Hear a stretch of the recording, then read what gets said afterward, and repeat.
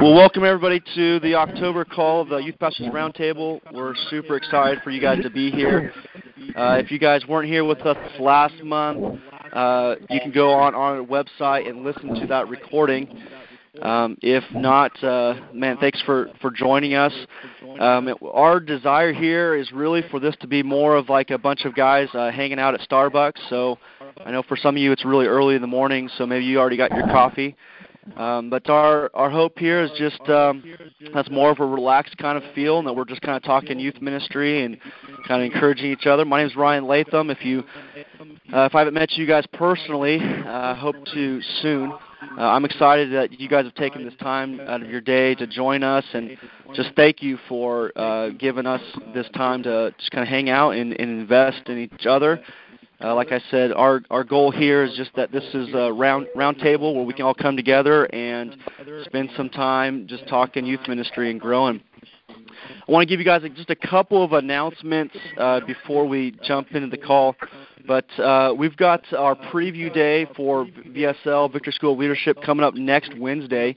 And so if you've got any juniors or seniors that are interested in ministry, interested in college, that type of thing, we'd love to hang out with them and share about what we do and potentially partnering with them for their ministry and college training. It's going to be next Wednesday from 12 to 9 p.m. I know a lot of schools give college absences, and so we can help them with that if they need that. Also, if they can't, maybe some of you guys are out of state and they can't quite make it here in person, we will be offering a video preview day, which will be on November 19th, and that'll be from 7 to 8 p.m. We'd love to have you guys join that. And it'll be just a 1-hour video preview where they can come in.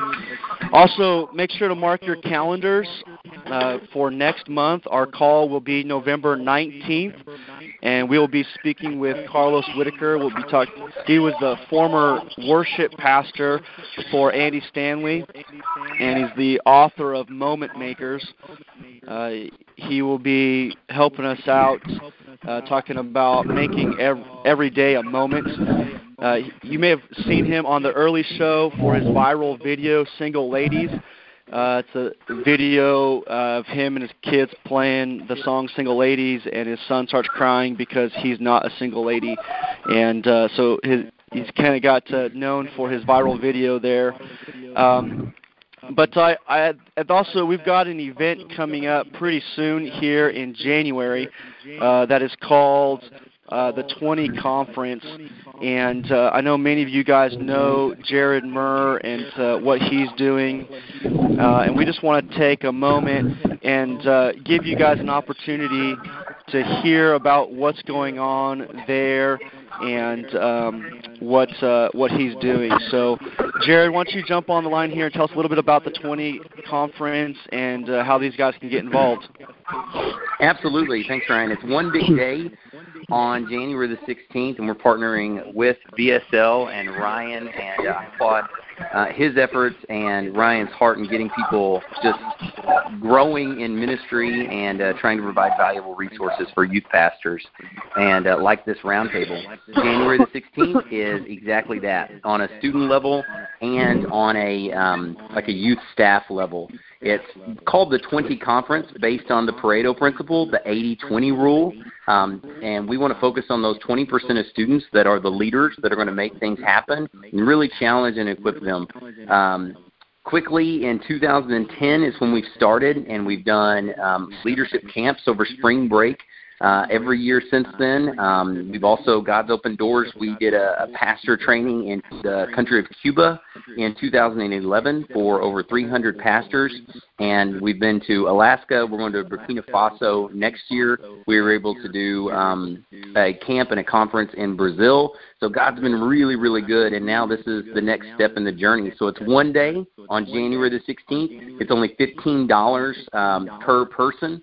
That's for student and staff. We're going to have student breakout sessions all day. We'll also have staff breakout sessions all day. Ryan is going to speak, and we're going to have some incredible teaching. So if you're interested, you can go to bethe20.com. That's bethe20.com. Or I'd love to connect with you personally. My name is Jared Murr, M-U-R-R. I'm on Twitter, Facebook, and everything in between, jaredmurr@gmail. And that's the info. So thanks, Ryan. Yeah, we're super excited about partnering with the 20 Camp, 20 Conference, and what Jared's doing. I know many of you guys know Jared personally, and if you know Jared, he's a wizard and just a guru in the leadership development area of youth ministry, and so we're working hard to make sure that event is a blessing for you and your team, and we really want to try and make it an event for you to not have to do anything for your team. I know a lot of you guys are going busy, going crazy, and it's just an opportunity for you to bring some of your adult leaders, your student leaders, and for you to just totally kick back, relax, hang out, network with some other youth pastors, and not have to worry about that side of it. But like he said, we'll have stuff for your adult leaders, we'll have stuff for your student leaders, and we'd love to hang out with you guys. But I don't want to take any more of our time on those things. Let's get to our speaker today, and I just want to, he doesn't really need much of an introduction, but just in case if you don't know, but our speaker today, like I said, man, is no stranger. Kevin Moore. He has been married to his wife, Veronica, for 25 years, and he is a parent to quite a few kids, just like myself. Jordan, his oldest, is 23. All the way down to Lily, 8 years old. And Kevin has served as a youth pastor for over 22 years at all types of different size churches, volunteer youth leader, all the way up to being the main point youth pastor at a fairly significant mega church out here in Tulsa, Oklahoma. In 2013, he and his family planted the church at Visalia, a great church out there in Southern California. Kevin is the author of 5 books, serves as a leadership coach to youth pastors and pastors all over the nation, and speaks at conferences all over America, and does quite a bit internationally as well. So, Kevin, I won't take any more of your time. So, Kevin, welcome to the table. The table is yours. Go ahead. Hey, what's up, guys? How you doing? We're doing great, man. Just so you know, all the lines are muted until you're done with your teaching, and then we'll jump in some Q&A. No, that's great. Can you hear me okay? I just want to make sure. Yeah, we got you, man. Awesome, cool. Well, hey, today what we want to talk about is we want to talk about how to build your team. As you guys know, being in ministry and in youth ministry specifically, you can't do anything on your own. And a lot of times as youth pastors, I think, I wouldn't say more than any other, ministry, but probably close to it, is we really feel like that maybe we can. And we know that we can't, but inside of us it needs to get done, and so let's just do it ourselves. And so we start doing it ourselves, and I don't know if it's because we like the way we do it or what, but we a lot of times have a hard time building teams and recruiting people and keeping people motivated and keeping them online with us for weeks and months and even for years. And what we want to talk about today is how to actually not just get people to sign on the dotted line and start to serve, but to actually get them serving, keep them serving, inspire them to not only work but to begin to be a leader themselves. And so that's what we want to talk about today is building your team. So the things we want to talk about today are more principle-driven rather than, hey, whenever I was at 180, we did this and this and this and this.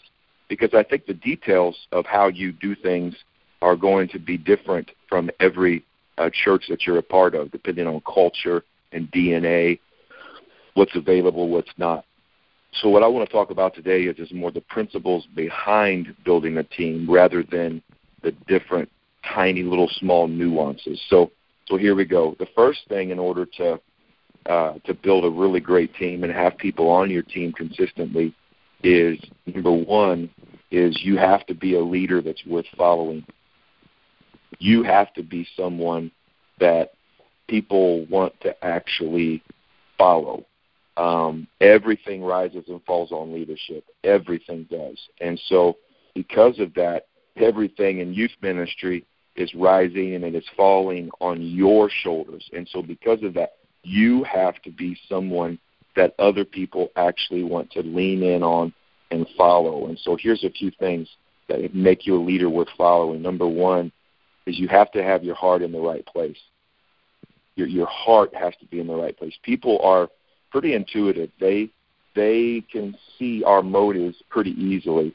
And if our heart's not in the right place, if our heart is in ministry because we like to speak, or if our heart is in ministry because we like to be up front, or if our heart is in ministry because we want to be popular, or we want to have a lot of Twitter followers, or we want to get on the speaking circuit, what begins to happen is our heart begins to come out, and those are things that are not attractive to people. Those are not things that are motivating. People aren't going to be motivated to help you get on the speaking circuit. They're not going to get motivated to help you make money or get motivated to help you become some great thing.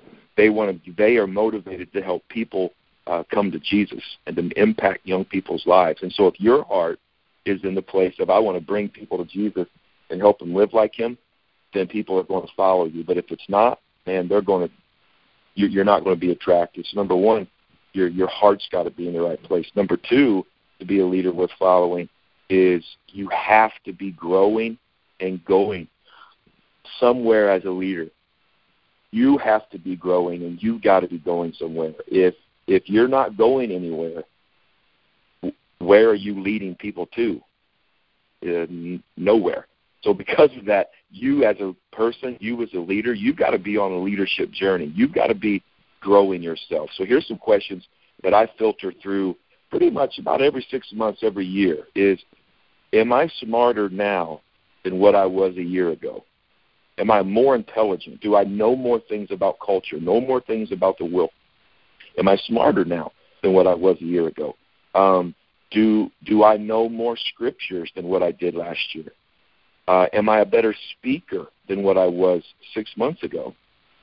Am I better at delegating and casting vision than what I was last year? Because if not, then what happens is if I'm not smarter, if I'm not growing, if I'm not reading, if I'm not delegating better, if I'm not better than what I was last year, why should anybody follow me? They're not going to. And so I think, first of all, to build a great team, you got to be a leader that's great. You got to be a leader worth following. You got to have your heart in the right place. And then secondly, you've got to be growing and going somewhere. And those are some questions that I filter myself through about every 6 months and also at the end of every year. So that's the first one, be a leader worth following. The second one is, and we're just going to fly through a whole bunch of them. The second one is to build your team, you have to have influence. You have to have influence. There's a guy lived back in the Bible days, other than Jesus, the most incredible leader other than Jesus, I think, in all the Bible, and that was the Apostle Paul. The Apostle Paul, there was something about him. He had influence. The Apostle Paul, when he walked into a room, when he walked into a city, people realized he was there. Now, not everybody liked him. Not everybody agreed with him. Not everybody wanted him around, but everybody noticed him. Being noticed is influence. And there's something about being around someone who's influential. So what was it, and looking at scriptures, what was it that gave Paul influence? Whenever I look at it, Paul could answer 3 questions. And by answering these questions, he was more influential than the people around him. Number 1 is Paul knew who he was. Number 2, Paul knew why he was here. And number 3, Paul knew where he was going. First of all, Paul knew who he was. When you read the Pauline epistles, almost all of them start off, I, Paul, an apostle of Jesus Christ. I'm Paul, I'm an apostle. Now, Paul was a tent maker. Paul was very highly educated. Paul had a lot of influential friends, but he never said, hey, I'm Paul, a friend of so-and-so. Hey, I'm Paul, I'm a tent maker. He said, no, I'm Paul, I'm an apostle of Jesus Christ. So Paul knew who he was. Secondly, Paul knew why he was here. In 1 Corinthians 9, he wrote, I become all things to all men so that I might win some. Paul said, I know who I am. I'm an apostle. I know why I'm here. I am here to do what I've got to do to win people to Jesus. But then number 3, Paul knew where he was going. In Philippians 3, he said, forgetting those things which are behind me, I press on forward to the high calling in Christ. Where am I going? And I'm forgetting about yesterday, and I'm going forward to where God wants me. So Paul knew who he was. Paul knew why he was here. And Paul knew where he was going.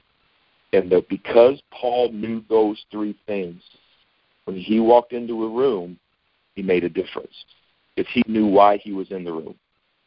And when you look at MTV, when you look at Nike, when you look at VH1, when you look at Billy Graham, when you look at Alexander the Great, when you look at Jesus Christ, when you look at all of these people that were influential, that were great leaders, all of them, from great companies to great leaders, all of them know who they are, why they're here, and where they're going. When you look at Jesus, Jesus knew who he was. I'm the way, the truth, and life. Jesus knew why he was here. I've come to seek and save the lost. Jesus knew where he was going. I go to prepare a place for you so that where I am, you may be also. Jesus knew who he was. Jesus knew why he was here. Jesus knew where he was going. And because of that, when Jesus walked into a city, people knew that he was there. So the question to ask yourself, and Jesus didn't have problems with people wanting to follow him. In fact, Jesus turned people away. They said, no, don't tell anybody about me. You go back to the city you live in and just be quiet. He was turning followers away. Why? Because he had influence. So the question to ask ourselves is if we want to build a great team, is who are you? Who are you? Why are you here? And where are you going? Who are you as a leader? Secondly, who are you as a ministry? Who are you as a ministry? Why do you open the doors of your student ministry? And then thirdly, where are you going as a student ministry? Until you can answer those 3 things as an individual, people aren't going to follow you. Until you can answer those 3 things as a ministry, people aren't going to want to jump on the boat with you. So who are you? Why are you here? And where are you going? I would really block off some time from now to the first of this next year to discover that about yourself. Wrestle with it. Who are you? Why are you here? And where are you going? The third thing about building a great team is, man, you need to follow your leader well. Follow your leader well. Whenever, through the years, we've never had the last probably 3/4 of our ministry time in youth ministry, we really didn't have too much problems of recruiting, training, and equipping and releasing volunteers. And I think one of the reasons is early on in our ministry, we learned the principle of following our leader well. One time my pastor told me to come to his office and said, hey, I got something for you. Man, I thought I'm going to get a raise, or I'm going to get, a new office. He's going to give me something good. Well, I walk into pastor's office and he gives me a paintbrush and a paint can. And I said, who's this for? He said, it's for you. I want you to go out and paint this backstop out in our backyard at the church. And man, I said fine, and I was okay with it in front of his face. But when I left, man, my attitude sucked. I thought to myself, who in the world do you think he's talking to? I'm getting paid to preach, not paint. I can't believe this. And man, I'm slapping that paint on, and I'm ticked, really ticked, and I got to paint this stinking fence. And so I start to paint the fence. And as I'm painting it, I'm all upset. Who does he think he is? And this isn't my paint. This is my pastor's. This ain't my fence. This is my pastor's. This isn't even my job. He's the pastor of the church. This is his thing to do. Then I started realizing, oh, my gosh, this isn't my paint. It's my pastor's. This isn't my fence. It's my pastor's. This isn't my job. It's my pastor's. This isn't my ministry. It's my pastor's ministry. This isn't even my money. It's my pastor's money. He hired me, and he's chosen to give it to me. And then God in his grace, Luke 16:12 came to my mind. If you have not been faithful in that which belongs to another man, who will give you those things which are your own? And I started to realize nothing that I have in ministry belongs to me. It all belongs and comes through my senior pastor. So I started to pray for my pastor while I painted with my pastor's paint, and I started to pray for my pastor while I prayed for my pastor's fence. And, man, my heart got in the right place. And I started to go to my pastor and say, Pastor, how can I help you? How can I serve you? What can I do for you? Man, I wasn't brown-nosing him. I was being serious. How can I help you? And, man, he started giving me all these things. I need you to mow the yard. I need you to take the trash out better. I need you to do this better. I need you to do this. And the more he said, here's what I want you to do, the more I said, how can I help you? And it was the craziest thing. About a year into it, of me saying, how can I help you, Pastor? My pastor turned around and started asking me, Kevin, how can I help you? Kevin, you outgrew the youth room. Would you like to take over the old church auditorium? I'll give it to you as the youth room. Yes, sir, that'd be fine. Kevin, you outgrew that. You used to be a draftsman. Why don't you draw a building and we'll build you a youth building? Would that be okay? That'd be great. Hey, Kevin, how can I help you? Would you like a raise? Well, yes, I would. Thank you. And all of a sudden, Kevin, would you like to be the associate pastor of the church? Kevin, would you like to speak for me on the weekends? Kevin, would you like a raise? Kevin, would you like this? Kevin, would you like that? And the more I served what belonged to my senior pastor, the more my senior pastor gave me those things which are my own. And a lot of times we as youth pastors, we get jacked up and we don't have people following us. And one of the reasons is because we're not really following our senior pastor. We're trying to do our own thing, create our own island. He's got his vision. We've got ours. He's got his way of doing things. We've got ours. We know how to do stuff. He really doesn't. We never go to him and say, how can I help you? We just want him to help us. And the Bible says that whatever it is you give and it shall be given back unto you. So if I give faithfulness, I'll receive faithfulness from my workers. If I give humility to my senior pastor, I'll get humility from my workers. If I give my time to my senior pastor, I'll have my workers give me time.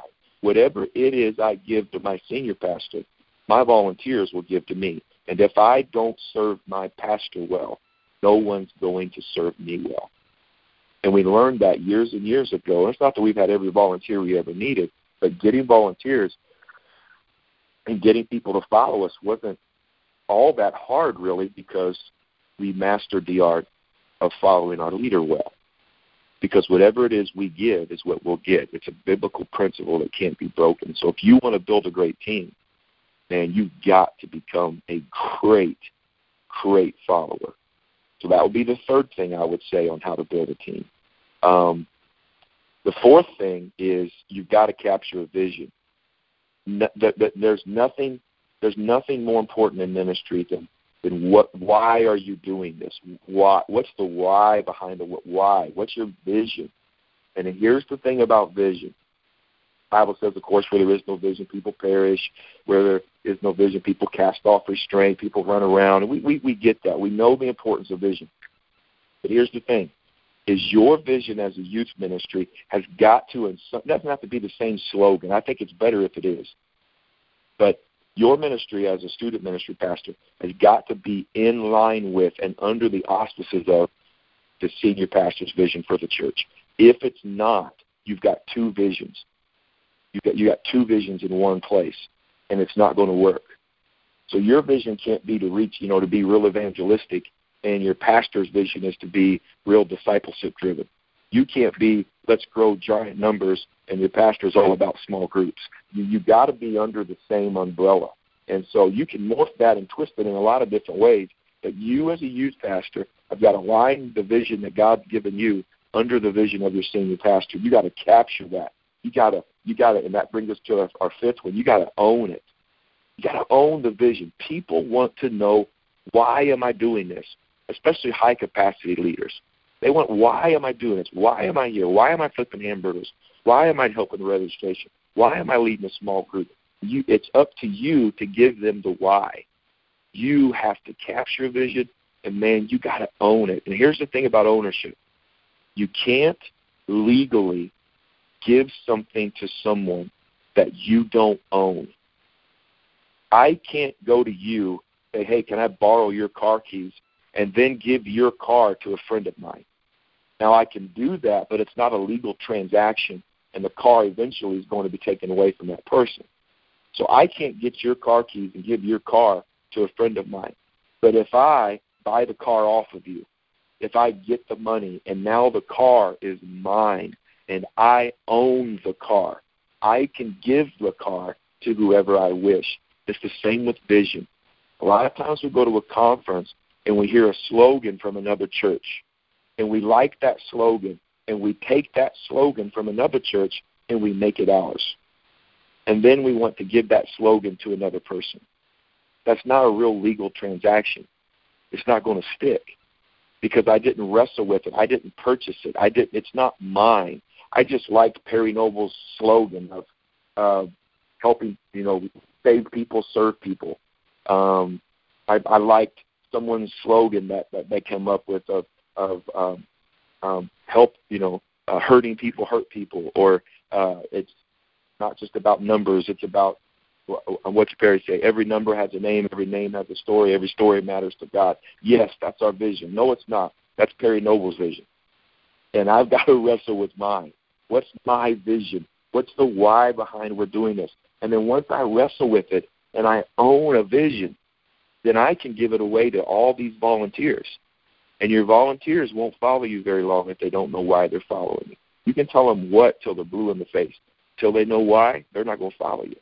You got to capture vision. You got to own a vision. And then the sixth thing is, and I'm not sure how we're doing on time, Bud, so if you stop me whenever I need to. But the sixth thing is you need to become a master at communicating this vision. It's not your senior pastor's job to cast the vision of youth ministry to youth workers. It's your job, especially if you're full-time. If you're full-time and your senior pastor is going to continually be casting the vision for the student ministry and building the team for you, he should fire you and then take your money because he's doing your job for you. So it's your job to own the vision and then communicate it. And you got to communicate it on a regular basis in three different ways. First of all, one-on-one. Salespeople call it an elevator speech. You got to come up with a 2-minute deal, a 2-minute presentation on your student ministry and why somebody needs to be on your team. So one-on-one. Secondly is in a small group venue, maybe 10 people, 15 people, a little cluster of people, casting vision. And then thirdly is a large group message, 30 to 40 minutes on your student ministry. If your pastor came to you tomorrow and said, I want you to speak this Sunday on student ministry, you should be able to say, I already got the message ready, let's go. So if you don't have a one-on-one, a small group venue message or a large group message, get one around. Start writing it before it comes. You got to do those things because it's up to you to communicate the vision. The seventh way to build a team is, you got to master the big five. If you look at your hand right now, of course, you've got 4 fingers and 1 thumb. You've got 5 different fingers. So here we go. This is the hand. This is like God's hand wants to reach into the church, grab volunteers, and pull them into the student ministry. So you've got 5 different things that you've got to master. And first is recruiting. That would be the thumb, is you've got to recruit people. How do people in your church find out about the student ministry? How do they know that you're looking for help? If someone wanted to help you, how would they? What's the process of volunteering? Where do they go to sign up? Do they fill out an application or do they not? Where's the application and how do they get it? Where, when, and how do potential volunteers hear about the vision of ministry? That's all recruiting. And when it comes to recruiting, there's 2 different types. There's personal and there's corporate. Personal recruiting works best with high-capacity people. You're going to get high-capacity leaders with an invitation. So personal, and that's where your one-on-one speech comes in, your small group speech comes in. And then ask corporately, recruit corporately, whether that would be an announcement from the front that pushes them back to a table, and then you do a VIP kind of a dinner thing and cast a vision and people can sign up. What does this look like? Again, I don't want to get into the nuances of all of this because it's different with every church, but you've got to think through, how do you recruit people? After you recruit them, secondly is you've got to equip them. You recruit and then you equip. Nothing's worse than it's for a new team member to jump on a team and want to volunteer, and then they don't have the tools that they need to get it done. So what is it that your volunteers need, bare minimum, to start volunteering? Do they need a T-shirt? Do they get a training CD? Are they out in parking lots, so they need a little shiny orange vest and the cones? Where? Okay, so how do they get the T-shirt? Equip them with the T-shirt. You equip them with the CD. You equip them with, here's where the tools are. Here's where the stuff is. Here's when we practice. Here's our schedule. Here's what's expected of you. Equip them with information, inspiration, and the equipment that they need. Inspiration, information, and the equipment that they need. That's your job. You give that to them. And when you recruit them, then you equip them. The third thing that you do is, man, you've got to train them. Train them. And the best way to train them is to slowly release them, and that goes to the fourth one. So you equip, you train, you release, and then how you do that is John Maxwell. I've done this for years. John Maxwell has what I call the Jesus principle, and it's I do, we do, you do, I watch, and then you do. So if I'm going to have somebody lead a small group, then I'm going to lead the small group at first with them. I'm going to do it. They're going to watch. Week 2, we lead it together. Week 3, they lead the small group, and I critique them afterward. Week 4, they start leading the small group. I don't just hand somebody a small group and say, have at it. No, we train them. We slowly release them. So I do it, we do it, you do, I watch, and then you do. So you equip, you recruit, you equip, you train, you release, and then lastly is you've got to learn how to reward them.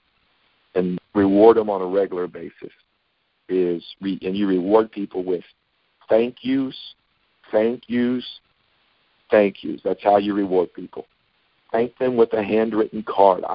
Handwritten thank yous are 50 times better than a text thank you. There's something about it. Through the years, I've gone to so many of my volunteers' houses, and there's my little thank you note up on the refrigerator right beside the kids' report card. Thank you notes.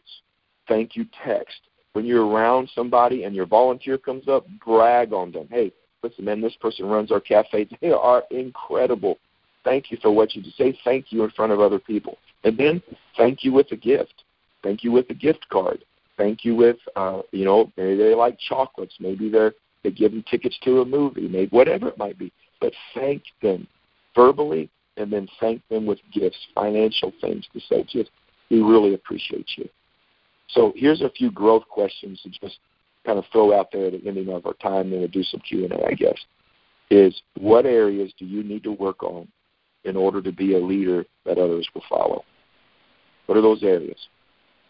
Secondly is, do you follow your leader well? I'm telling you, this is one of the most basic but most powerful team-building principles on planet Earth. To follow your leader well. Do you follow your leader well? And if you don't, be honest with yourself. Course correct. Number 3 is, how often do you find yourself speaking negative about your leader? Is it commonplace even with your spouse? If so, man, think those things through. 4th is influence. Who are you? Why are you here? And where are you going? Can you answer that question right now? 5th question, what is your ministry's vision? And can you share it effectively? What's your ministry's vision? Can you share it effectively? Then the 7th is, have you mastered the big 5? What is your system for recruiting? How do you release? How do you train? How do you reward? Do you have systems set up for this? Because if you do, I'm telling you, if you'll just simply be a leader worth following. You don't have to be the best leader. Well, just be someone who's growing, and people are going to be following you. Be a leader worth following. Follow your leader well. Grab a hold of a vision, and then master the big 5. Recruit, equip, train, release, reward. I keep getting that jacked up. If you'll just do those 5 things, I'm telling you, man, you will get volunteers. There are people in your church right now that want to serve you. Do they look like you want them to look? Probably not. Do they act like you want them to act right now? Probably not. But here's the thing. I'm going to close with this statement. Paul said to Timothy, he said, Timothy, these things that I have given unto you, give thou to faithful men who shall be able to reach others also. What you're trying to find is you're looking for shall be able. And I'm always looking for shall be. People who, number one, shall be able to reach others also now. People who got the skill set, they got the calling, they are primed and ready. They shall be able to do it this week. But then there's a whole other group of people in society and in your church right now who shall be able to in the future. But you got to train them. They shall be able to now, or they shall be able to once they get this addiction taken care of. We'll help them get the addiction taken care of. They shall be able to once they become a better leader. Well, don't wait on that to happen. You make them a better leader. Your church right now is full of a person named Shelby. They shall be able to now, or they shall be able to if you help them. Either way, you're the leader. Get it done. They're in your church. They're in your church. So that to me, I've served in a church in a town of 4,000. I've served at a church of 10,000 people. We used to say at Church on the Move, we're not a big church, we're a small town. And I've been in small churches, and I've been in mega churches. And in both settings, we had the volunteers that we needed. And how we got them is we did these 6 or 7 things. So that's my little rant on how to build your team. Kevin, that was awesome, man. I know there's a lot of nuggets in there for us to chew on. Guys, I'm going to turn it over to question and answer time right now. But, Kevin, once we do that, why don't you tell us a little bit about some of your upcoming things? I know you've got some conferences coming up, some training, things like that, and some coaching opportunities, things like that. So let's go ahead and turn this over and then have you talk about that. So, Kevin, why don't you go ahead and just talk to us a little bit about some of the stuff going on. If you guys want to jump in the queue for a question and answer, you just hit *6 there, and you'll get into the queue, and we'll get to some of these questions as soon as we can. But, Kevin, why don't you just tell us a little bit about some of the things coming up, your conference, some coaching opportunities, things like that. Oh, sorry, let me got to unmute you first. Hold on. All right, there you go. Kevin, why don't you go ahead and tell us a little bit about conferences, things like that. In February, we're going to be doing a conference. We're just simply going to be called GROW. It's GROW Church Conference. And it'll be the last Saturday in February, and we'll be getting the information out about that. But the biggest thing is 2 things. I actually have written a 6-month growth curriculum for youth pastors, and you can find out more about it. It's at Grow More, like my last name, MOORE.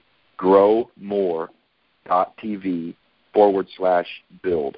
If you go to growmore.tv/build, it talks you how to build your team, build messages, build big momentum, build bridges to parents, all the things you got to do. There's messages in there and artwork, and you can go there and check that out. It's basically like 22 years of ministry all in this big old thing that we wrote, and it downloads right to your computer. And then the second one is I do one-on-one coaching with youth pastors. And if you want to find out about that, all you got to do is just email me at growmore, again, like my last name, GROWMOORE @gmail.com, and I can get you that info. So there is a conference coming out, but that's quite a ways out. The biggest one is Build. I think that could help a lot of guys and gals.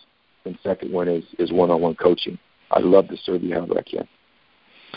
That's great. I know there's a couple guys on the line here that are volunteer youth pastors. They're not quite full-time. Maybe they're getting a little bit of a stipend, getting a gift card to Taco Bell every once in a while. But why don't you speak to that a little bit? Some of these guys that don't have, that full-time opportunity. Why don't you speak to some of those volunteer guys?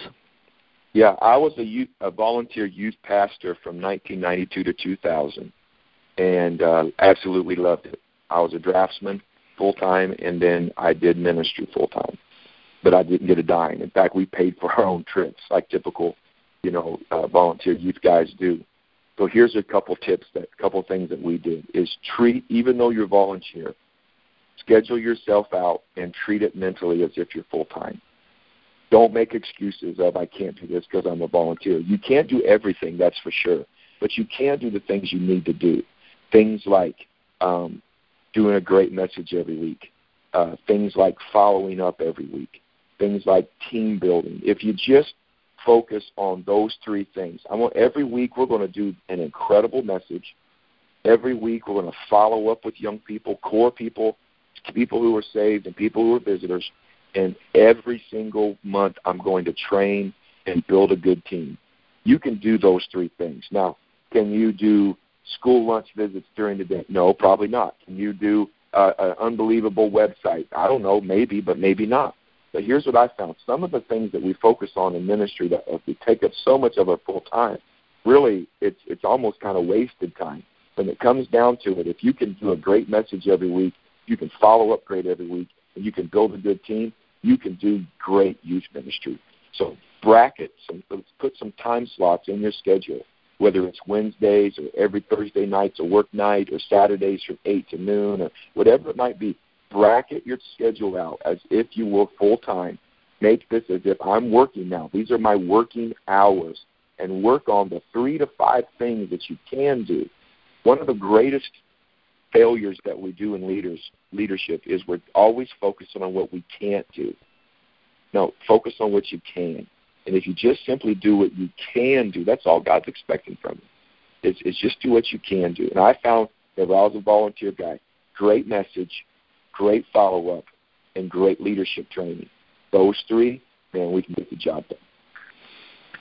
That's awesome. Just a reminder, guys, if you got a question, go ahead and hit *6, and they'll get you in there. So we got a question coming up right here. So I believe this is Cameron. Why don't you go ahead and jump in? Welcome to the call, man. Thanks, man. I appreciate it. Kevin, I just got to say thank you so much for your time. A lot of really, really good stuff that you said. My question is, for me personally, I'm 22 years old, and so a lot of the adults that I'm trying to recruit into my ministry and my team most of them are a lot older than I am. Mm-hmm. Right now I've kind of seen a shift to where a lot of my leaders are younger. But man, I know the impact and the wisdom that an older leader can bring to the youth ministry. So maybe just some tips on how to lead the older leaders, even though I'm younger than them, and presenting myself as somebody worth leading. Yeah, the first thing that you got going for you is what you already said, is that you realize the value of having people who are older than you in ministry. A lot of many young guys and gals that are young, they feel like, I got this figured out. We just want to have a bunch of young bucks and 20-somethings will run the youth, and that's a real failure because there is a lot of things that you can learn from older people. So I think first of all that I would say is to understand the value that they bring and don't devalue them simply because they're older. But you've already got that one. So kudos to you for that. That's great. The second one is admit it to them. Be open to it. Hey, you know what? You've been down the road farther than I have. I'm not a parent of a teenager, but you are. And, man, I sure could use your wisdom on this. And use the fact that they are older. Use the fact that they are more seasoned. Use that to your advantage by going to them and saying, hey, you do have a teenager. I don't. You do run a business. I don't run a business, but I do run a student ministry. I could use some tips. I could use a guy like you on my team. And so use the fact that they're more seasoned. Be open and admit, I don't have a child yet. I don't have a teenager yet. I've never ran a business. I've never, I don't know if you're married or not, but I've never been married. You have. Teenagers need what you've got, and let them know that. Hey, teenagers need this. I need this. And use that as a recruiting tool. The fact that you are so young, admit that you are green to them, and I need some seasoned veterans. You're a veteran. Could you come and help me? That's going to instantly go right to their pride, and you can kind of use that as a way to pull them into the group. The third thing I would say is carry yourself, not in age older, but when you're around adults, carry yourself in an adult-like manner. Be business-minded, be leadership-minded. The way the words that you use, the way that you dress, the way that you act. Do things physically to relate to the crew that you're trying to be in front of, that you're trying to reach. So for teenagers, you're going to morph and change a little bit. You're going to be yourself, but you're going to be, plus because you're so young, you're easily going to get into that teenage world. But a mom and dad and a businessman, they don't care how cool you are. They want to know about the vision. They want to know, does he handle money well? They want to know, what's the steps of leadership growth? They want to know, where's he taking the ministry? So as you're talking to them, be open that you are green and you need their help, but also be very open to the fact, I know who I am. I know why I'm here. I know where I'm going. And because of that, I need you on my team. Be a leader of leaders around them, not just a cool youth guy. Talk to adults in the church on Sundays more than you talk to students. You've already got the students. Talk to moms and dads. Talk to business owners. Don't shy away from it because you're young. So those would be probably the 3 or 4 things I'd say. Awesome. Thanks so much, Kevin. It's great. Yeah, man. Thanks, Cameron. All right, let's go to our next one, 337 area code. Hey, thanks, Kevin. Thank you so much, man, for today. It's been super, super helpful. My question is, can you hear me? Yes. Yeah, we got you. Okay, so my question is, as it relates to vision and communicating vision to student ministry, I just started as a student pastor here in March at a successful church in our area, and student ministry has always been looked at for the last decade or so as kind of that church within a church kind of structure, and just recently kind of under my pastor's leadership and mine as well, as our desire is for the student ministry to fall right underneath what the pastor's doing, because we've seen a big drop-off when a student graduates high school. They they disappear through their college, young adult age, and then they start having kids, and then they're like, oh, well, we need to get back to church. Yep. So we're trying to get our students to connect the dots and go from student ministry to the main auditorium, and feel like they have a place to serve. But we're trying to navigate our way through the fog on this situation, knowing that it's important, but also trying to get rid of the stigma that we're a church within a church. And so just any advice as it relates to that transition for us? We've got vision. We've got all those things, but it's still been somewhat of a foggy area in that the majority of my students don't even attend here on a Sunday morning, and the majority of the Sunday morning people, they find a reason not to come on Wednesday. So it still has, as it relates to demographic and people attending a church within a church structure, but we're trying to bring that vision. I don't know if I'm making any sense, but just... No, you are. Yeah. Okay, so just any wisdom you have on that, man. Well, a couple things is the bridge. There's a lot of things. First of all, I would say is as you're making the transition from one to the other, is don't despise the days of small beginnings, number one. And in that, don't count success or failure. So let's say like you're going to start some sort of a young adults venue, and it may not be a service. Maybe it's a small group. Maybe it's a once-a-month leadership thing. Maybe it's whatever it might be. Don't gauge success or failure on how many young adults show up to it, because you're just starting out. It's a baby. It's going to be small. It's okay. And I think what happens a lot of times, especially with successful churches, generally when you say successful, the numbers are there. So what happens is we gauge it's not working because there's only 15 people there. But it is working for those 15. So don't know that you're getting something started. So it's not going to go from 0 to 100 or 0 to hundreds instantly. It's going to go slow.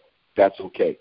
Say yes to the concept and then work the concept out until you get a victory. So that'd be the first thing. Don't despise the days of small beginnings. It's going to turn, but it's going to turn slowly, but I'm committed to it.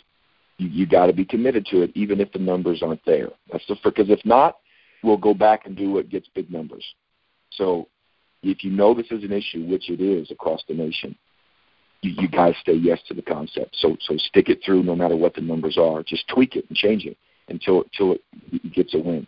That'd be the first one. And the second one is as it pertains to young people, who are 6th grade, 8th grade, all the way through 12th grade, the bridge to getting them to come to church on Sunday is mom and dad. And we all know that, but if mom and dad don't come to our church and mom and dad are ungodly or mom and dad are this, that, and the other and they're not interested, it's hard to build that bridge, and it is.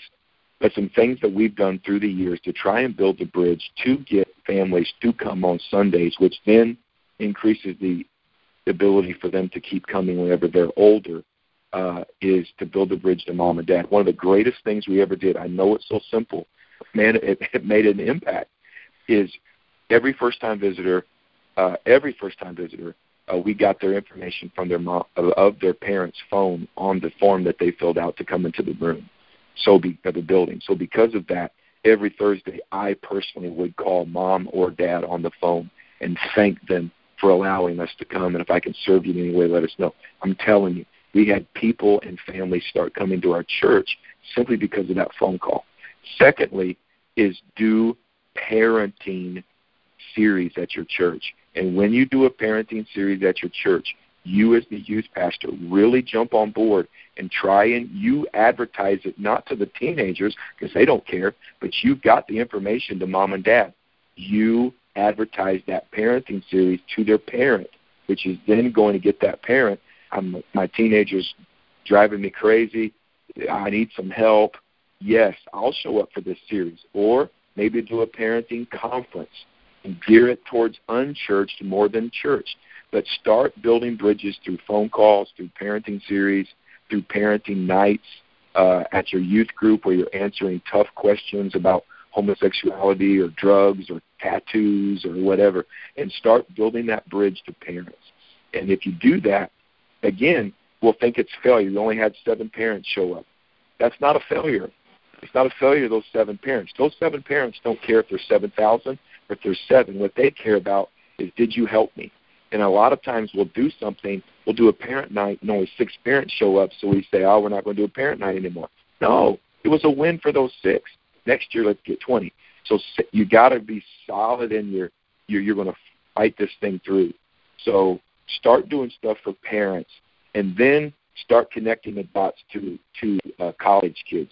But I would say this, you got to be so committed to this that you start down to where you're really trying to get it going about that sophomore year. I'm not saying it's too late for your 11th and 12th graders now. I'm not saying that.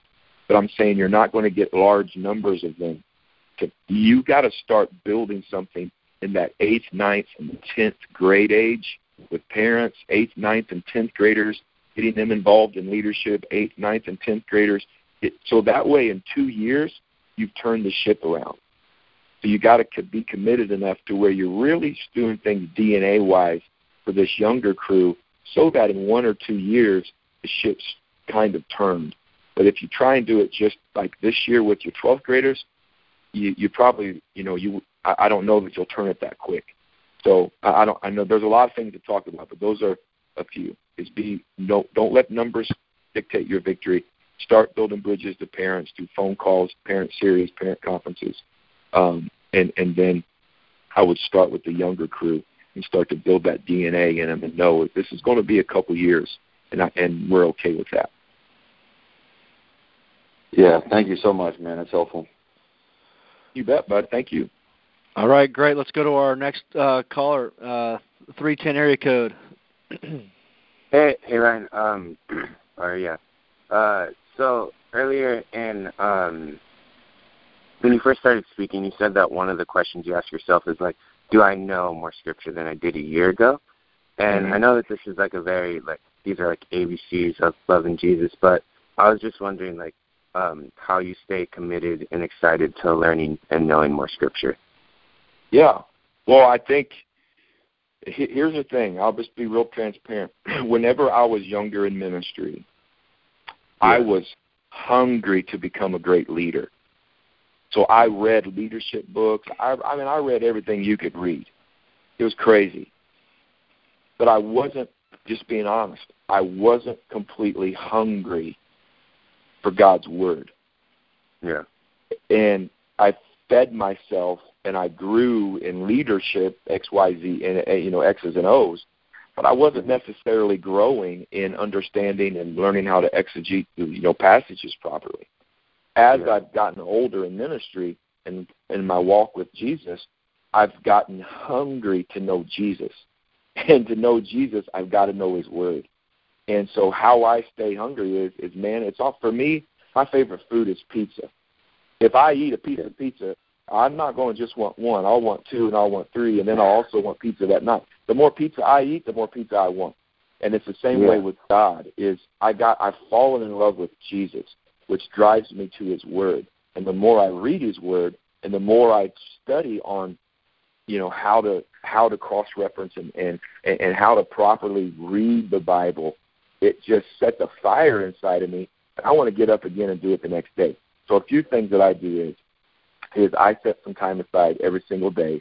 Now, I'll be honest, it's not always in the morning, and it's not always at night, and it's not always at lunch, but it's one of those three. It's either morning, night, or lunch. This isn't and I'm not talking about message prep. I'm just talking about me reading in the Word.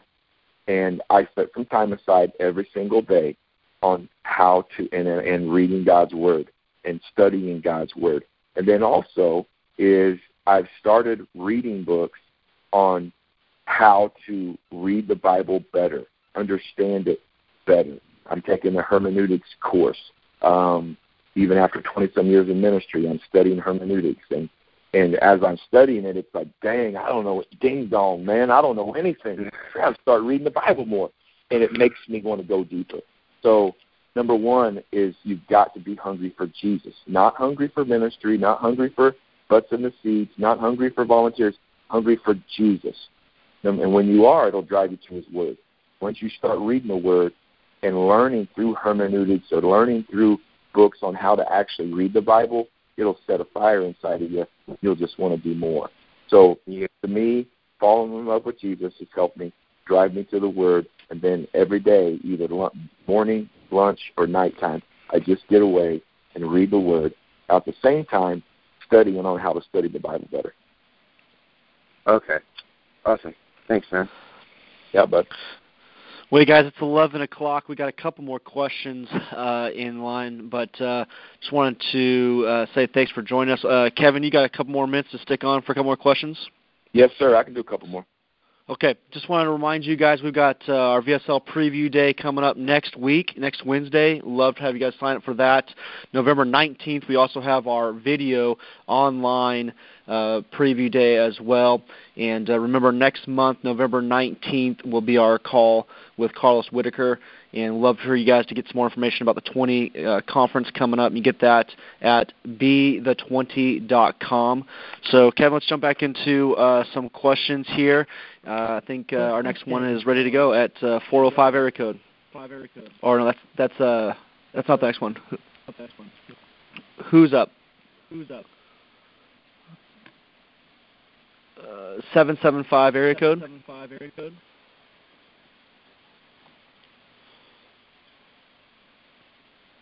Is your line muted? All right, let's try this next one. Hello? 619. Yep, go ahead. Hey, Kevin. Thank you for taking your time and speaking with us. It was really, really good knowledge that you poured out. I appreciate it. My question is student leaders, raising them up, doing the transition from student leadership to actually being a leader in the youth group. Do you recommend a time that they leave the youth group, or is it smart to train them up and then put them in once they become 18? What are your thoughts and opinions on that? Train them up, keep them if you can, for sure. And I think, keep them if at all possible. Keep them. Don't make them leave the youth group. I mean, here's the thing. If they're coming to youth group at 18, 19, 20, 22 years old to get, and again, hopefully they'll go enjoy the service, but to get fed themselves or to keep macking on younger girls, they need to move on down the road. I'm not saying keep attendees coming, but if you can train. Okay, like my daughter, Michaela, she's 16. Well, she is extremely involved in children's ministry. Writes some of the curriculum, dramas, the puppet sketches. She's incredible at 16. Well, we're now transitioning her to for youth. Well, when she gets in youth, she's only got a couple more years of youth, but when she gets in youth, I'm not going to kick her out of youth group. I want to have her run it. She's going to help run youth and run small groups. I want 18, 19, 20-year-olds to run things for us. And so I would say keep them, train them young, give them positions of authority, transition them from a worker to a leader. By that time, they're 17 years old, 16, 17, 18 years old. They're thinking like a leader. Don't make them lead the youth group. Turn them around and let them be the youth group. They're now leading it, and they've got a vested interest into it. And whether that looks like, sending them, if your church doesn't do a leadership training thing or they can't afford to go to a giant Bible college, send them to VSL or send them to other places that are training up leaders. Yes, send them away, but send them away with the idea you're going away because we're bringing you back. Don't let them go. If you've got a great leader, don't let them go. Keep them, train them, and start young. Start young. Let them help in kids' church. Let the high schoolers help in junior high, and then let the college-age kids run the whole thing. Keep them. But here's the thing. They're perfect. They won't stay. They won't stay unless you give them a reason to. So you got to give them a reason to, and that reason is I'm making a difference. I'm a leader. So you've got to. That's up to you. You've got to keep that. You got to give them that platform of leading and serving. If you don't, they're just going to jet. Okay, thank you. I appreciate that. Yeah, bud. All right, let's come back to 775 area code. Maybe we can get you this time. Hey, what's up, Kevin Moore? It's Dustin McLean. Thanks, man, so much for all you do. Hey, I noticed that. Man. Hey, I just got a quick question. Dustin, I would have known you really if you quick didn't even ones. say anything. Say it again? I would have known you if you wouldn't even have said your name. I know you got that voice anyway, man. That voice, huh? Yeah. That's awesome. Well, hey, man, I just want to say it's awesome that you've been married for 25 years. And just as a young cat in ministry, married for almost 4 years with a little girl that's 2 years old, what are 3 tips that you can give us married fellas on staying married, on being an incredible dad? What are some things that we can learn from you? First of all, you got to have the right filter for a win. What is a win for you? A win at the end of the day and at the end of your life is not going to be how many kids you had on Wednesday night. It's not going to be, what big event you did, and it's just not. So every day you've got to have the right filter, and your filter is going to be different. But for me, my filters of success are basically. My filters for success are basically this: is at the end of every day I ask myself 3 questions. Number 1, does my wife Veronica know that she's loved and that she can trust me? Number 2, was I the daddy to my 4 children that they needed? Not maybe that they wanted. I didn't buy them a car today, but was I the dad they needed? And then number 3, did I do something to make God smile? And I ask myself that every day, and that's my filter. Can Veronica trust me? Does she know that? Did I do things today to prove to her that I love her? Was I the daddy to my kids that they needed? And did I make God smile? That's success. The ebbs and flows of ministry, budgets and finances and buildings and butts in the seats, that's going to come and go. But at the end of the day, at the end of my life, those are the things I'm going to think about. Eternity with God, my 4 children, and my wife. So if that's what I'm going to be thinking about at the end of my life, that's what I should be thinking about every day. And so that's my filter. The second thing would be is don't push your wife away from being your partner in life and in ministry. Allow her to let whatever role she wants to play in the church, let her play it. And if it's none, great, that's fine. If it's a bunch, that's fine too. But let her be your partner in it. Don't move forward in things unless there's peace at the house. Don't make major decisions if you're not letting her and be involved in them. Let her be a piece of this puzzle, but also let her define what it is. And the third one is, and this is a piece of advice that Perry Noble gave me one time, is he said, Kevin, especially when you're planting a church, he said, you've got to let your wife know and your church people know that you are married to your wife. You are not married to the church. And also, your wife is your wife. She's not married to the church. She doesn't belong to the church. She belongs to you. And that was great advice, especially when we got into church planting, is learning, man, I'm married to Veronica. I am not married to the church. Because, Bud, you're tearing it up where you are, and you're going to be there for years and years, and God only knows what's going to happen with you right there where you are in life and ministry. But I'm telling you, in 6 years from now, you're not going to remember what you did this Thursday, if at the church. But 6 years from now, if you do something amazing with your wife and amazing with your little girl, you're always going to remember it. So stay married to your wife. Don't marry the church. The church is awesome. It's amazing ministry, but it's the horrible thing to be married to. It'll spit you out. Your wife, she's going to be there forever. So those would be my three. Cool, man. Thanks a bunch. I appreciate that. Yeah, buddy. Talk to you soon, man. Yes, sir. Well, hey guys, that about wraps up the question and answers. Kevin, any last thoughts for us as we kind of wrap up here? No, not really. But I would just say this. I would say, understand that God's never going to ask you to do something that He's not going to equip you to do. There's volunteers in your church, and if there's volunteers in your community, and He put you there, so be aggressive. Capture vision, relay that vision, follow your leader well, set up good systems, and whether it's 5 leaders or 50, don't despise the days of small beginnings, and just work it through, because you are in the right place, and you are the right person, and God's got the right people for you.